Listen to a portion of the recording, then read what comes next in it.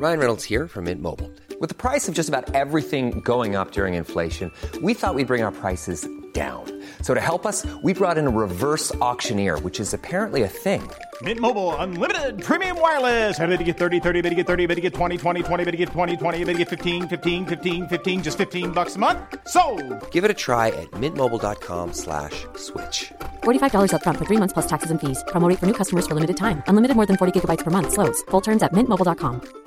Quality sleep is essential. That's why the Sleep Number Smart Bed is designed for your ever-evolving sleep needs. Need a bed that's firmer or softer on either side? Helps you sleep at a comfortable temperature? Sleep Number Smart Beds let you individualize your comfort, so you sleep better together. J.D. Power ranks Sleep Number number 1 in customer satisfaction with mattresses purchased in-store. And now, save 50% on the Sleep Number Limited Edition Smart Bed for a limited time. For J.D. Power 2023 award information, visit jdpower.com/awards. Only at a Sleep Number store or sleepnumber.com.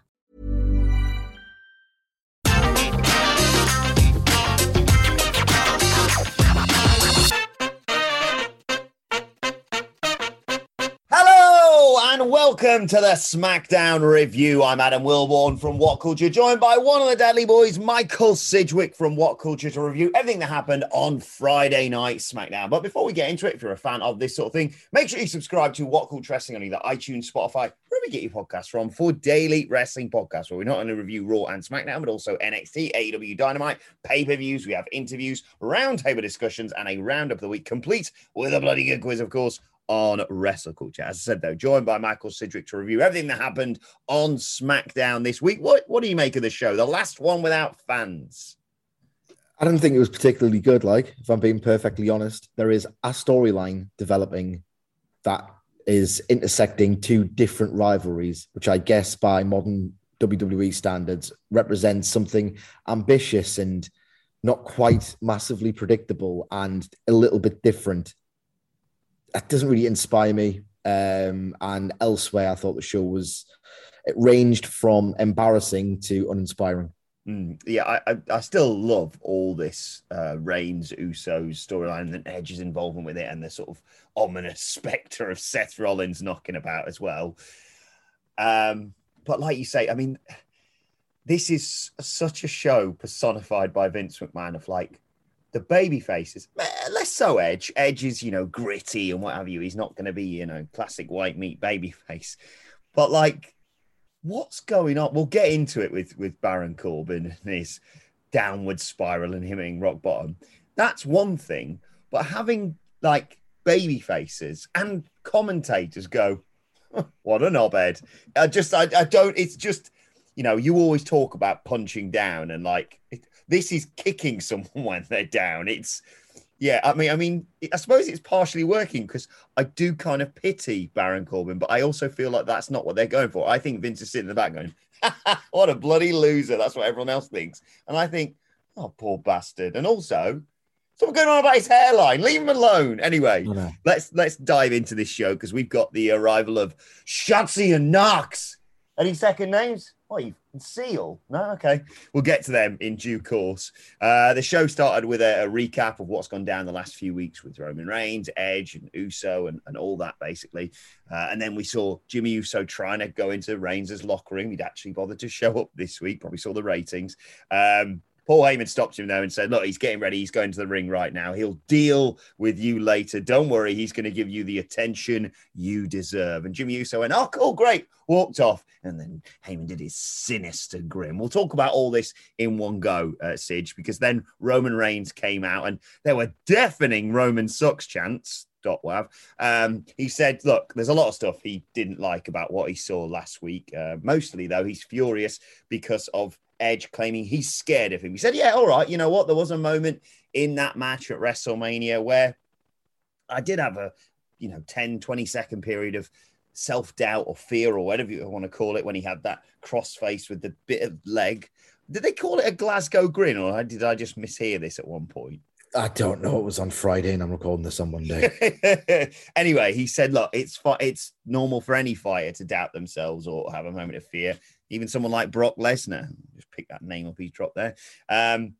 He said, though, he used that few seconds of fear. What happened then? He smashed him, he stacked him, and he bought the T-shirt. And then he said about Jimmy Uso. Well, he sort of alluded to Jimmy Uso and then just waited, which I thought was so ominous. I'd love the air, the way he carries himself, Roman Reigns. Anyway, so out comes Jimmy Uso. He says, look, I did what I did for you. You were off on vacation. Reigns went, vacation? If anyone else deserves a vacation, it is me, but I wasn't doing that. I was busy doing something that you couldn't. Jey Uso returns. He is back. And he says, look, I'm not doing this for you or you. I'm doing this for all three of us. This is the reason why I'm back. The right-hand man is back, but I'm also back for Jimmy Uso. He didn't say that. I'm also back for you, Jimmy, though, to become tag team champ, 7-time tag champs, I think he said. And Reigns says, look, that's all I've ever wanted, guys. Just want us to all get along and be a big, happy family. I want you to be tag champs and I want me to be universal champion for as long as I damn well want. We just have to do that. Or to do that, we just have to do things my way together. And there's a lovely moment. He extends out his arms and they both snuggle in and they hug. And Reigns has got that little sinister look on his face. It's... dominating this show, like you say, but I can't get enough of this. What do you reckon? Again, it's just, I don't know if my sensibilities just collide with what they're trying to do. If I've just got a deep-seated inherent mistrust of them being able to execute a story, I'm not really particularly emotionally invested in any of this. That prevailing feeling that I have is not remotely helped by the fact that Jimmy Uso should not be on television. Like, he should not be on television. Either should be punished or he should be sensitively approached backstage with some kind of ultimatum at this point, like, please accept help or, you don't get on television. Like, he shouldn't be on TV. He shouldn't. If you can distance yourself from that pretty overpowering feeling, then I guess this is halfway interesting, depending on what perspective you approach it as. When Jimmy Uso walked away from Paul Heyman, I saw something in his eyes, like that he's not on board with Heyman. And if he's not on board with Heyman, as visually illustrated by his eyes, does that mean all of this is some kind of a ruse to bring down this megalomaniac Roman Reigns character? Has Roman Reigns accepted that the family are back together, something he was apprehensive about, them having a tag team run a few weeks ago? What's changed there? Is he a little bit afraid? Does that tie into the Edge stuff?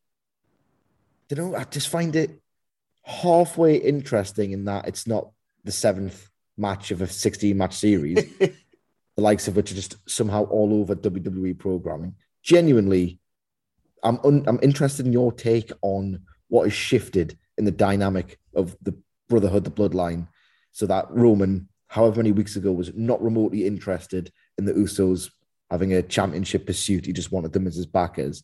So what's changed now, do we think? Yeah, do you know what the thing is? I think because of my adoration for this obviously this Roman Reigns character for mainly storyline, I think I'm maybe slightly overlooking quite a few things, because Hamflet points this out on the preview quite often as well, of there are changes within characters that aren't kind of justified to the audience. Now, I know that's not exactly something new for WWE, but this is without a doubt the best thing going on in WWE right now.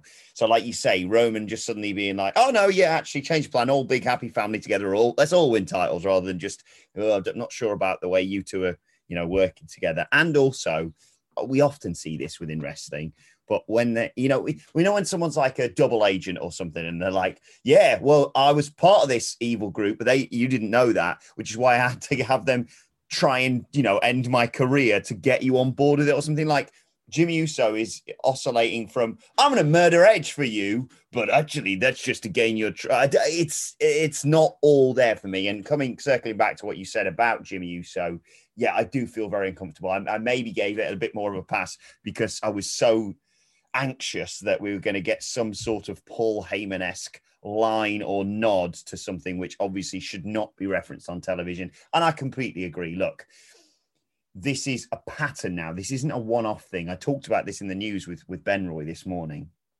Jimmy Uso, yes, needs to be punished without question. It's a dumb thing to do. especially when it's happened time and time again. But he also needs help with all this, and just glossing over the fact and going, all right, well, we'll circle back to you getting punished for that once you maybe got further along on this storyline, and we've got The Rock maybe waiting in the wings for WrestleMania, so we don't want to rock the boat too much with that.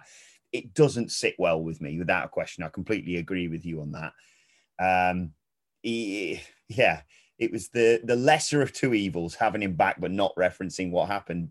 But yeah, I sense that it's not something for me anyway. And I think I speak for you as well on this, that you can just go, well, yeah, that's happening outside. But, this is, in kayfabe, we're just carrying on. It's like, well, no, because of, the way this affects the bigger picture. Is that fair? I think so. I mean, look, he's an ill man. Yeah. He's an ill man.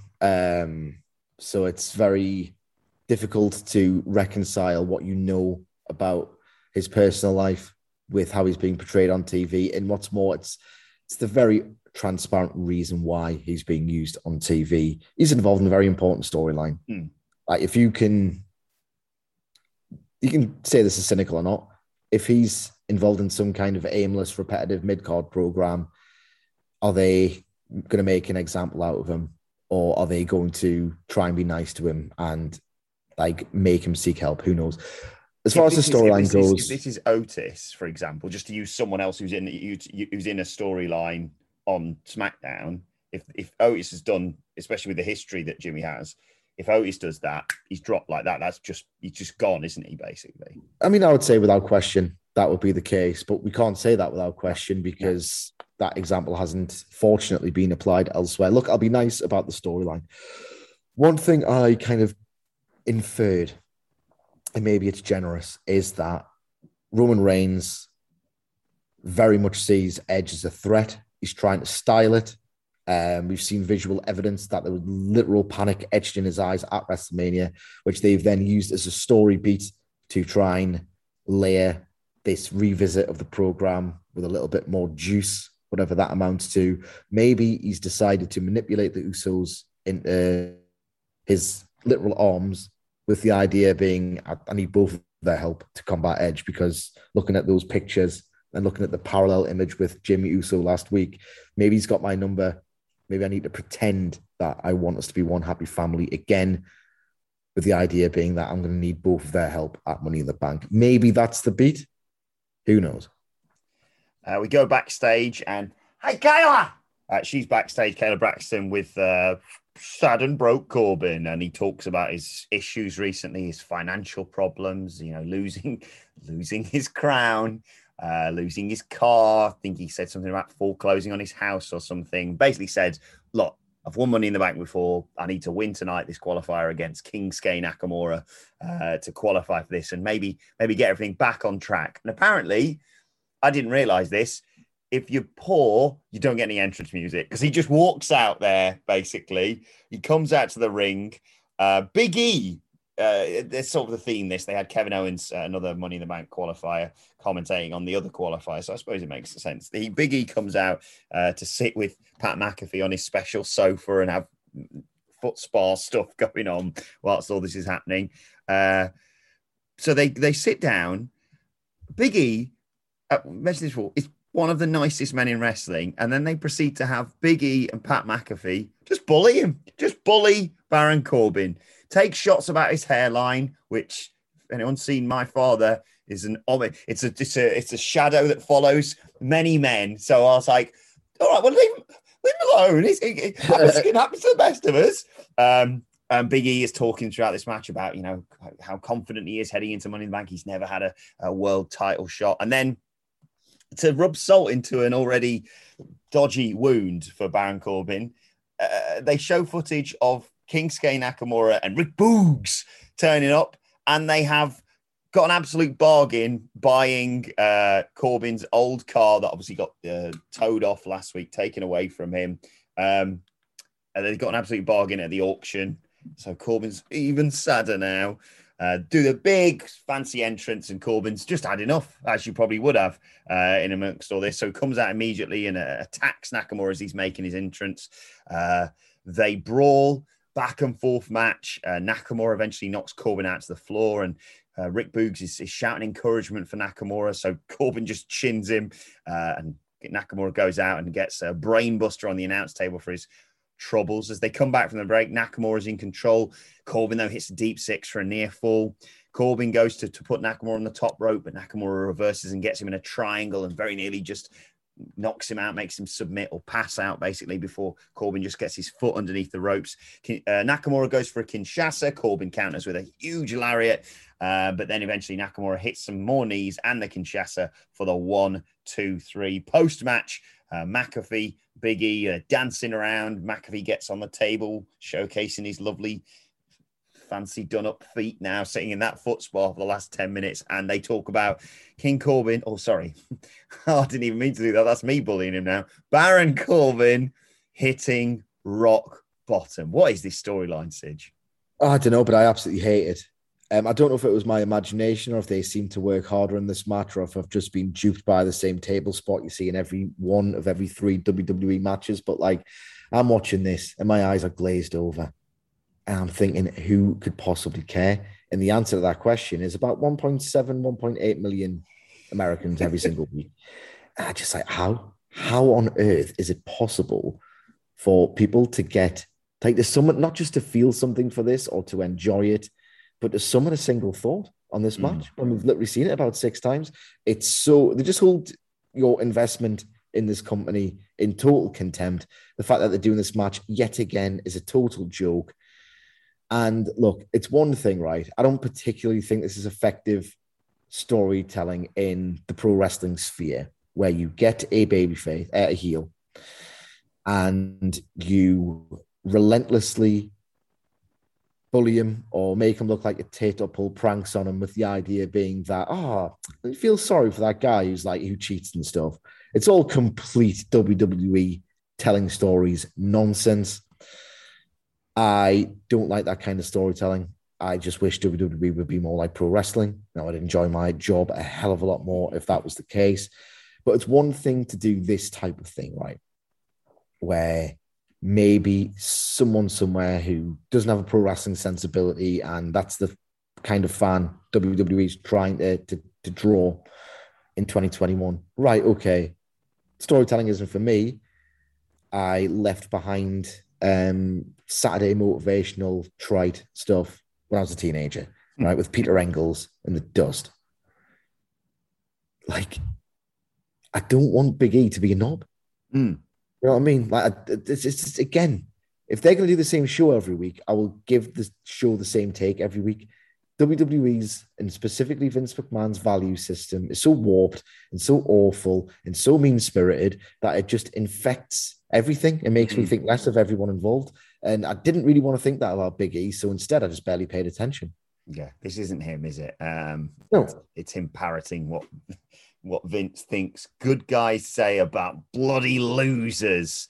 Coming back to the repetitive nature of it all, making my notes on this today, I was like, well, I've seen Nakamura and Corbin and Rollins and Cesaro so often. It did feel like the 4 guys, give them credit where it's due, really tried to put it out there, whilst WWE just basically said, well, we're a week away from fans coming back, so we're just going to sort of spin the wheels a little bit. And yes, it's a nice, bow on everything to have these final matches, one would hope, between these 4 men as a sort of conclusion. And like, okay, I guess we keep saying, right, we're going to start trying now. But yeah, it was lazy booking, but hard work from all 4 men, because I thought these were 2 of the better matches outside of, say, pay-per-view that we've seen these men have. So they were really going the distance for something that was just, quite lazy, just to summarize.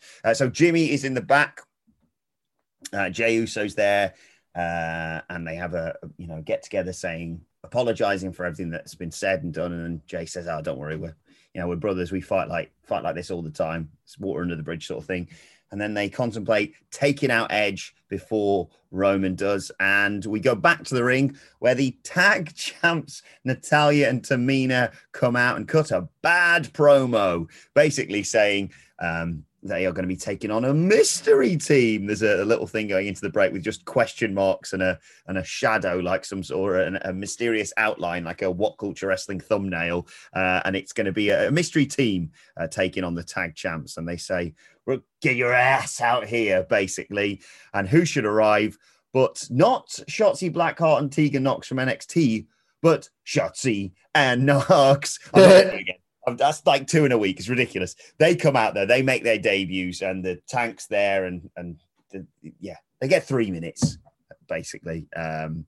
It was a match, and it was actually it's a bad match because it didn't go together really well. Some spots there was a bit where I think she was going to fling one of Shotzi and Nox into a super kick from Tamina, and it all. Oh, not good, this. But regardless, Natalya later on goes for a pin. Nox breaks it up and hits a cannonball on Tamina in the corner. Those two are taken out of it all because Tamina's got hit with the cannonball and Nox then gets laid out with a discus clothesline. But Shotzi is the legal person. She takes out Natalya. She hits her with the ball pit or whatever it's called. And they win. Shotzi and Nox pin the tag team champions, Michael Sidgwick. I mean, on every fundamental level, this is as bad as American TV pro wrestling gets. I mean, for Christ's sake, wait a week. One of my biggest, I wouldn't say it's a pet hate. I think it's way more non-specific than that. What WWE has done for however many years, and it's so consistent with how lazy they are, is that they have usually the night after WrestleMania, but they don't really make too much effort beyond that either. They will promote an act from NXT. We know there's a difference in the audience because Raw and SmackDown tend to do twice as many numbers as NXT. So what they do is they rely on the audience pop to greet and receive these debuting acts as stars without actually doing the work of placing them in a storyline, building a vignette, etc., etc., etc. And, for anyone listening who cares, AEW do bad debuts as well. Like, that's just a thing. If you're going to do something like this with no backstory for who the characters are, like, at least wait a week so you can get a crowd pop. So those who aren't in the crowd, for those who are in the crowd who aren't really familiar with NXT, can at least infer from the reaction that they're getting, oh, Christ, they're going to be a star. And let me make it play one more time. I think that's a bad approach. But they're not even doing bad things anymore in WWE. They're just exclusively doing woeful things. So here's the thing. From both perspectives, this was an atrocious introduction of two characters. One, if you don't know who they are, you know nothing about them other than one drives a tank and the other is the mate of the person who drives a tank. If you do know who they are, you're thinking, well, where's Ember Moon? Why are these two friends? Why did I watch Tegan Nox return to NXT? She might do double duty, who the hell knows? But why have I just wasted my time watching NXT and a storyline begin there if this chaotic wider company is just going to suddenly promote her to the main roster?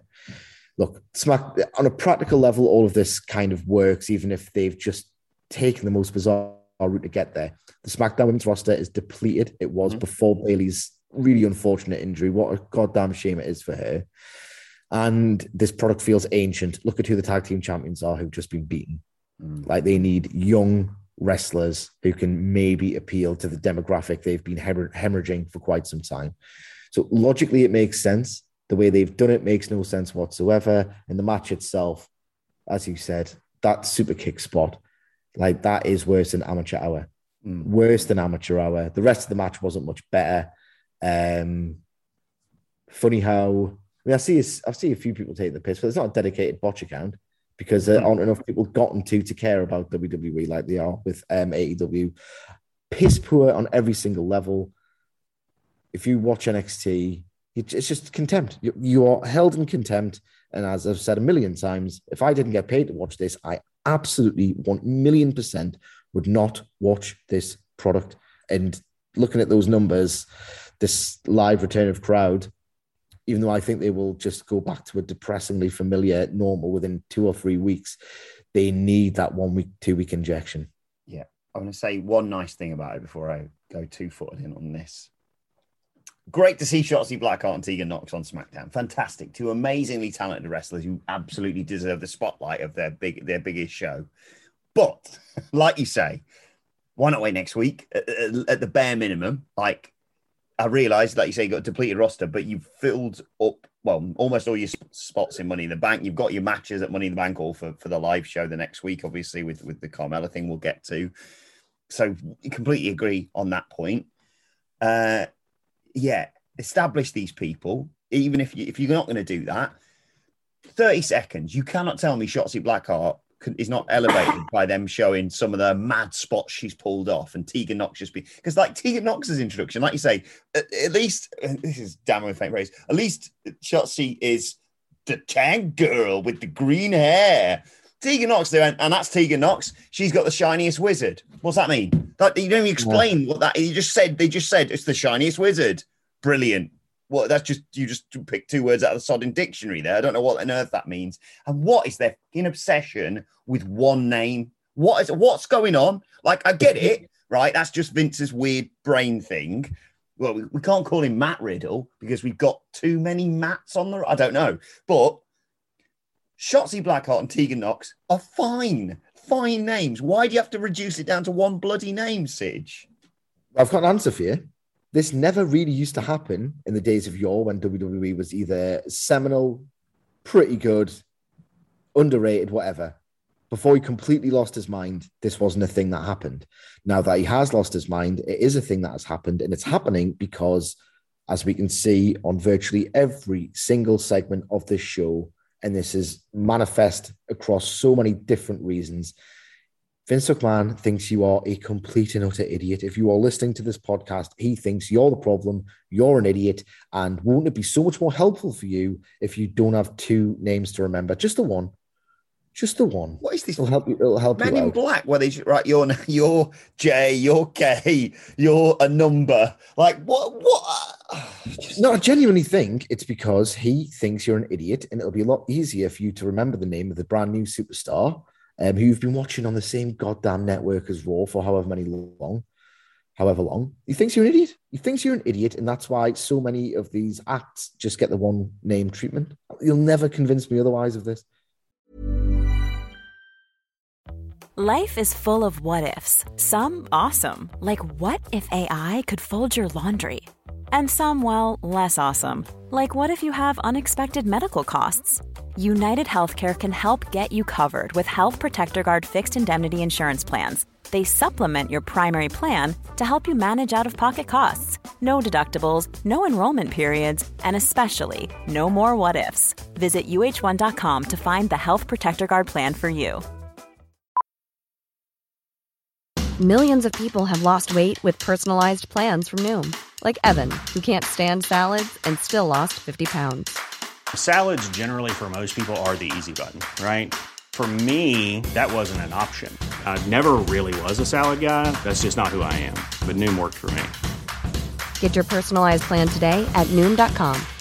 Real Noom user compensated to provide their story. In 4 weeks, the typical Noom user can expect to lose 1 to 2 pounds per week. Individual results may vary. Quality sleep is essential. That's why the Sleep Number Smart Bed is designed for your ever-evolving sleep needs. Need a bed that's firmer or softer on either side? Helps you sleep at a comfortable temperature? Sleep Number Smart Beds let you individualize your comfort so you sleep better together. J.D. Power ranks Sleep Number number 1 in customer satisfaction with mattresses purchased in-store. And now, save 50% on the Sleep Number Limited Edition Smart Bed for a limited time. For J.D. Power 2023 award information, visit jdpower.com/awards. Only at a Sleep Number store or sleepnumber.com. Let's move on. Let's talk about, well, before we get to Bayley's replacement being announced, Edge was backstage announcing he was going to call out Roman Reigns in the main event, and whether Reigns has got the guts, or probably more specifically the cack, to answer the challenge. That he got the cack.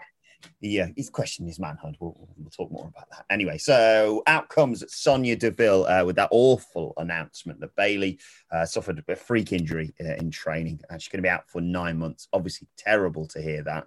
We obviously wish her well on her recovery.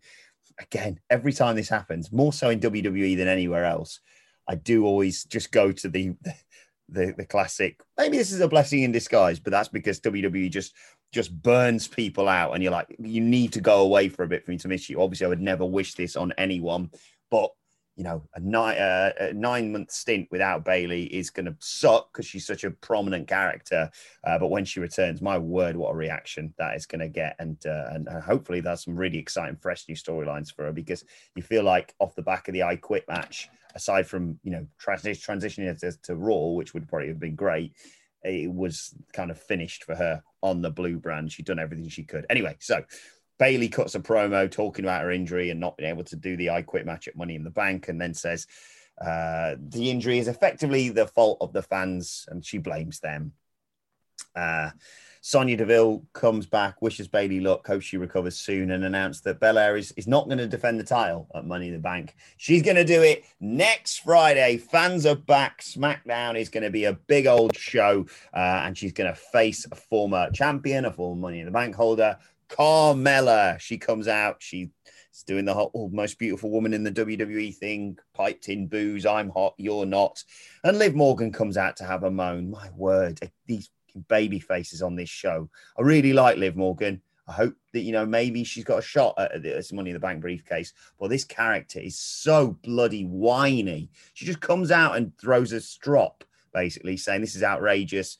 Favoritism, why is she getting the title shot, what have I got to do on this show, etc., etc. And Sonya Deville makes her look like an idiot by saying, if you'd have waited 2 seconds, I'd have told you that you are taking Carmella's spot in the Money in the Bank ladder match. Tells her to get out of the ring, but Liv Morgan has to try and sell, oh, I'm sorry, thank you very much, but also, I'm cocky now. So she turns around and says to Carmella, I hope you win so I can cash in and become SmackDown Women's Champion. As she's walking backstage, Bianca Belair comes out and Liv Morgan has a little nod at the belt. And Bianca Belair says, look, I don't know if Bayley's faking the injury or not, or what's going on. She's got a lot of respect for her. But she can't wait to settle their feud once Bayley is back to 100%. And she says to Carmella, I'll see you next week for a match on SmackDown for the SmackDown Women's Championship. Your thoughts, Sidge? It's just a disaster, an absolute disaster of characterization. Like, I don't know how people watch this program. I just don't. As he said, Sonya Deville has made it look like a complete idiot. And by that, we mean the booking has made her look like a complete idiot. If the idea is that Liv Morgan is getting screwed. Jesus Christ, I've not seen enough screwing for the past 22 years of our lives, dating back to the McMahon-Austin stuff, and get a new plot, get a new storyline, get a new narrative, whatever. So that's one thing. So the idea, if they are doing this to Liv Morgan, surely the idea is, right, you ought to like Liv Morgan. She is getting oppressed. She's getting screwed out of opportunities. She's getting unfair treatment. Isn't that not nice? Doesn't she deserve more? You ought to like her. Right, okay, in the same breath, as he said, she's booked to be a complainer. Like, just kick someone's head in. Kick someone's head in, flipping the finger. If you're getting your thumb down, that's what Austin did. They repeatedly rip off their own storyline and get the key detail wrong. You are meant to like and feel galvanized by the babyface who is defiant and who won't be held down. Not this milquetoast little loser. I hate it all. Getting strong Stephanie McMahon 2014, 15, 13, 16 vibes, which is the worst kind of vibe of all time. Because she's pally and really reasonable on Raw at the minute. Seemingly, I thought the plot thread where she was being a little bit Machiavellian, manipulative was dropped. And no, it's here again. Oh my God. I'll tell you one thing. Carmella versus Bianca Belair is not the worst substitute. No. I think Carmella's got something about her. I do. Obviously, it's a one-dimensional character, but I think in the right match against the right opponent, she's valuable. So that's not the worst thing in the world, but this Liv Morgan characterization is among them. Yeah, I'm right there with anyone saying that Liv Morgan deserves more of an opportunity, and in a way, WWE could probably argue, well, we're giving her, this showcase. She's in matches regularly. She's beaten Zelina Vega when she returned. She beat Carmella. It's this struggle to get in the match, but like you say, they just fumble the ball so often. There was like glimpses, as you say, of like Stone Cold, where Liv Morgan walks down and says, "You can shut up, Carmella. You can get a taste, etc., etc." in all this. But yeah, like, come down, don't say anything, come down, immediately hit Carmelo with the recoil or whatever, whatever you want to do, and then say, I'll be taking a spot in that match then. Like you say, have some agency about you rather than, this isn't fair. Why am I not in the match? You are in the match. Oh, okay. Thanks.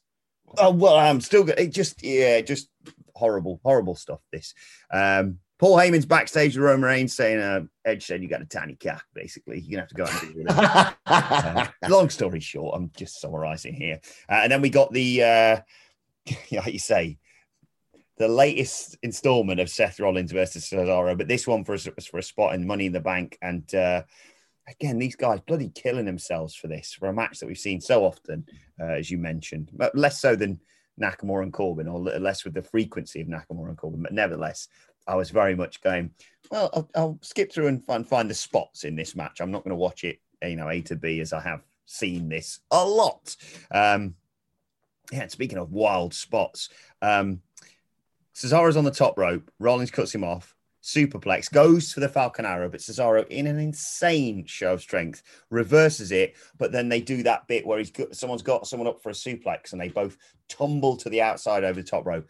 Needlessly a dangerous spot, in my opinion. That, looked memorable. It's memorable. It's spectacular, but it didn't, I suppose it did involve itself in the finish generally in terms of they've both taken so much bloody punishment. But yeah, needlessly dangerous with two of your best talents on SmackDown to do something like that. So later on, Cesaro's got Rollins in the corner.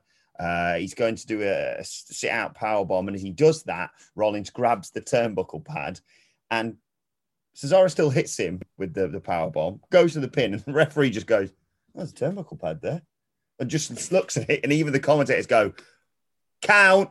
So he counts, and obviously, Seth Rollins kicks out.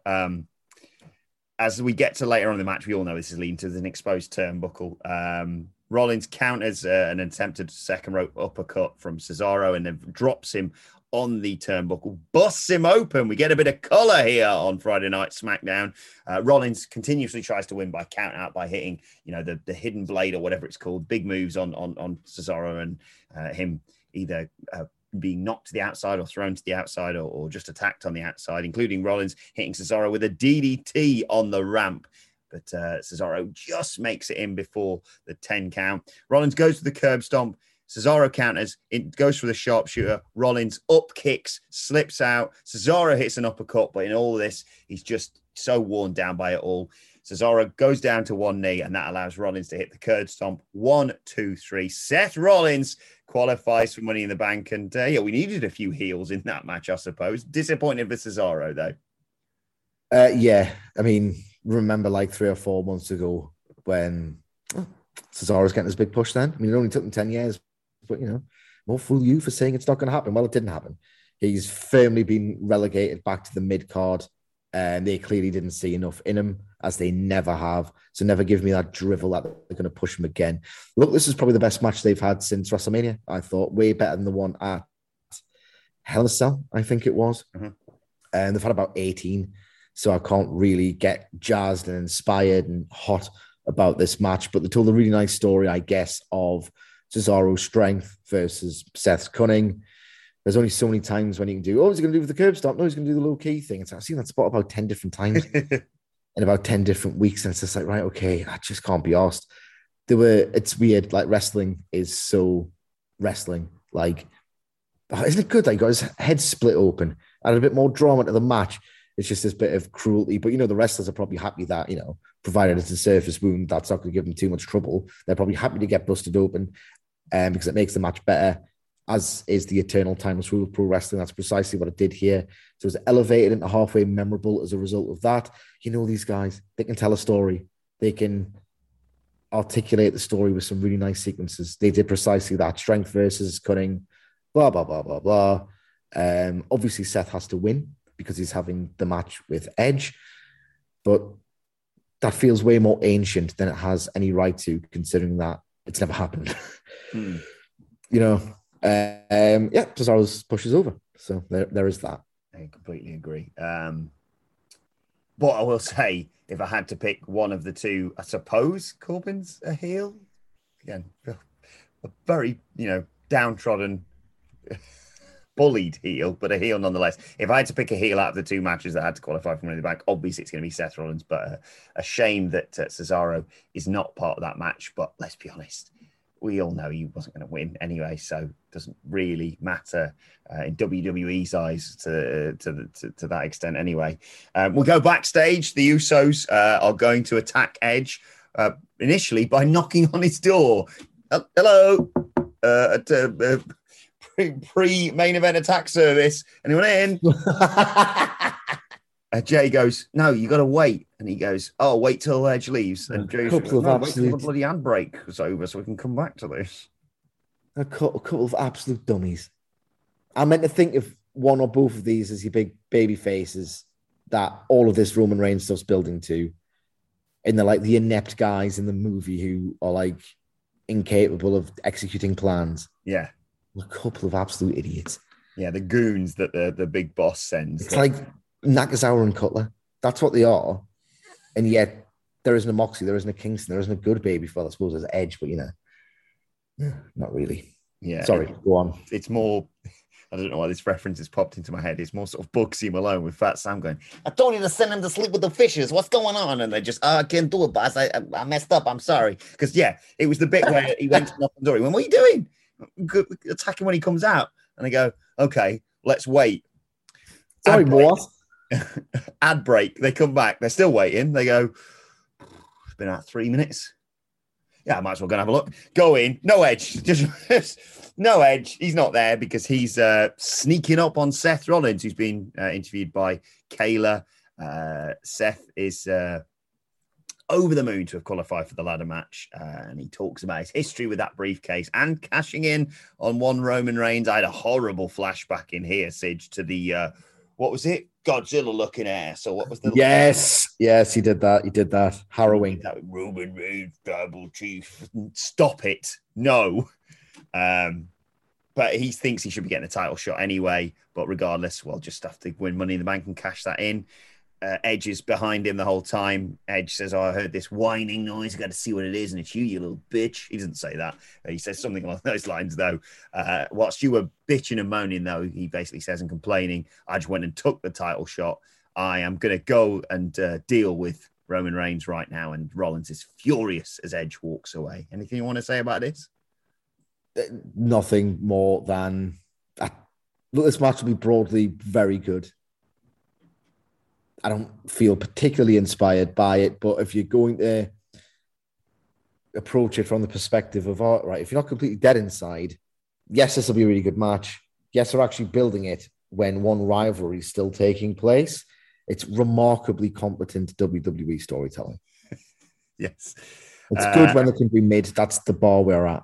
And then we got a brief segment with the Alpha Academy before we get to the main event, showcasing Otis murdering both of the Street Profits. And Chad Gable cuts a promo talking about how proud he is of his star pupil, Otis, who says, Chad Gable says, doesn't matter if you're the Street Profits, if you're Edge, or even if you're Roman Reigns. Otis concludes by saying, we will destroy everyone. Baby steps, but at least the Alpha Academy aren't losing, Sidge. At least. Yes. It's it also, I don't know why, it's been ages, but it is surreal to hear Otis say things like, we're going to destroy everyone, and then not say the word, or do something like that. Right, main event time. Out comes Edge. He takes the piss out of Reigns and the Usos for being all friendly again. Let's get you some matching lays, etc. And he's having fun with his PowerPoint presentation again. The shots of Reigns and now Jimmy Uso with that bar and the chair across the crossface thing. He demands Reigns comes out. We cut backstage and Reigns quite explicitly says, I'm going to go and deal with this. You two stay here. I'm going to handle this on my own. And he makes sure Paul Heyman stays backstage as well. Reigns walks out and Jay goes, it's a trap. Like he's bloody that fish thing in Star Wars. I don't know what it is. Star Trek, Star Wars? No. Star Wars. Star Wars. It is Star Wars. So the Usos decide they're going to go out and help them. Reigns is looking all confident in himself. And then the Usos music hits and he just is fuming. They can't follow the most basic of instructions. He says, "You're going to handle this without me." He said, "I got a tiny cack. I got to handle this myself," basically. Roman Reigns, I don't know if it's just because I love him, but Roman Reigns can make taking a jacket off look amazing. The way he just slowly and I'm sure this is more up sort of Hamlet Street, but the fact you've got one Uso in a black t-shirt, one Uso in a white t-shirt, and Roman Reigns in that tracksuit, and then he unzips it and he's got that white head of the table tee. It just looks incredible. I'm just happy that they've know actually how to book this bloke, because Jesus, I don't know how they managed to get it so wrong for so long. So yes, Roman Reigns gets in the ring. Edge allows him to step in, and they start punching each other, brawling in the ring as the Usos jump up on the apron to get the numbers advantage. The Mysterio's music hits, and they come through the digital crowd with chairs to nail the Usos, who obviously are looking behind them up the ramp rather than in the ring. So that gives the Mysterios the advantage. Edge hits a DDT on Reigns, goes to the corner. He's about to spear him, but the Usos, who've fought back and beaten down the Mysterios, Jay grabs Edge's leg. Jimmy hits him with a super kick, but then the Mysterios get back in. Double 619 on the Usos. Edge spears Jey Uso. In the midst of all this, Roman Reigns has bailed. His hair looks absolutely fantastic, by the way, guys. And yeah, the Mysterios are dominating what is left of the bloodline in the ring, and that allows Edge to break off another piece of the chair and do the crossface chair thing in the mouth to Jimmy, and then to Jay, and then to Jimmy again. And Reigns just does not want anything involved in this, does not want a piece of any of this. He's just standing at the top of the ramp, and Edge is, murdering the Usos as we go off the air. Oh, thrilling conclusion. Some of the action and the brawling looked really, really strong. There's a 6-man tag. There are 2 separate storyline developments converging, which is the one level above just doing the same matches all the time, which by WWE standards in 2021 is miraculous. I don't hate any of this at all. I think the 6-man will be hot because Edge was massively over in front of that WrestleMania crowd. There will be a crowd to receive the 6-man. Rey Mysterio didn't really get anything at WrestleMania, so people will be thrilled to see him. So hopefully he gets a showpiece role. All of this is broadly good. It is. I just still think the Usos are idiots. And even if they are conniving to pull off some kind of master plan, they're still looking like idiots in a contrived build towards whatever the payoff is going to be. But for a week 1, 2, whatever, in terms of getting the whole family back together, this is strong. This was strong. And as I said, Roman Reigns, he's so terrifying. Sometimes he doesn't even have to unzip the jacket. Sometimes he just simply has to stand still without a look on his face because he radiates it. He's a mesmerizing presence. And I've said before, he's the best thing that happened to pro wrestling in 2015. Why didn't they just do this then? It's ridiculous. But nevertheless, like you say, cannot wait to hear and see the reaction that a lot of these guys get in the forthcoming weeks. And just, I know we've seen it before, and we've obviously got it on Dynamite with Road Rage and Fyter Fest and all the stuff that's going on there. And we had it at WrestleMania. But my word, I know everything isn't back to normal, Sidge. We have to caveat all that all the time. It is still very dangerous out there. Follow all the government medical instructions, wear a mask and all that. But fans back this week, I should say, is such a thrilling development across the board for the world of wrestling. Yeah, I need it. It's irresponsible. It's reckless. I need it. These Thunderdome shows and the absolutely putrid quality of WWE TV in 2021, I at least need. And let's give us 2019. I feel like Pierce, give us 2019 Raw back. That is my prevailing opinion on everything. Be good to get a gauge of how little some of this stuff is over, and surely it is not over. Yeah, I need it. Done with the Thunderdome. These repetitive, contemptible shows. Yep, I can't wait for this time next week. Yeah, really. I've got over the frigging World Cup, the Euros as well at this point. Well, let us know your thoughts on everything that happened on the final SmackDown Without Fans with Edge and the Mysterios dominating the Bloodline on Twitter at WhatCultureWWE Watch. So you can follow both of us. You can follow Michael Sidgwick at Sidgwick. Follow me at Adam Wilborn. Follow us all at What Culture WWE. As I said, make sure you subscribe to What Culture Wrestling, wherever you get your podcast from, for daily wrestling podcasts. Later on today, myself and Michael Hamflett will be looking ahead to the final Monday Night Raw Without Fans, the go-home show ahead of Money in the Bank. But for now, this has been the SmackDown review. My thanks to Michael Sidgwick. Thank you for joining us, and we will see you soon. Hi, I'm Daniel, founder of Pretty Litter. Did you know cats tend to hide symptoms of sickness and pain? I learned this the hard way after losing my cat, Gingy. So I created Pretty Litter, a health monitoring litter that helps detect early signs of illness by changing colors, saving you money and potentially your cat's life. Pretty Litter is veterinarian developed, and it's the easiest way to keep tabs on your fur baby's health right at home. Go to prettylitter.com and use code ACAST for 20% off your first order and a free cat toy. Terms and conditions apply. See site for details. Mom deserves the best, and there's no better place to shop for Mother's Day than Whole Foods Market. They're your destination for unbeatable savings, from premium gifts to show-stopping flowers and irresistible desserts. Start by saving 33% with Prime on all body care and candles. Then get a 15-stem bunch of tulips for just $9.99 each with Prime. Round out Mom's menu with festive rosé, irresistible berry chantilly cake, and more special treats. Come celebrate Mother's Day at Whole Foods Market. Even when we're on a budget, we still deserve nice things. Quince is a place to scoop up stunning high-end goods for 50 to 80% less than similar brands. They have buttery soft cashmere sweaters starting at $50, luxurious Italian leather bags, and so much more. Plus, Quince only works with factories that use safe, ethical, and responsible manufacturing. Get the high-end goods you'll love without the high price tag with Quince. Go to quince.com/style for free shipping and 365-day returns.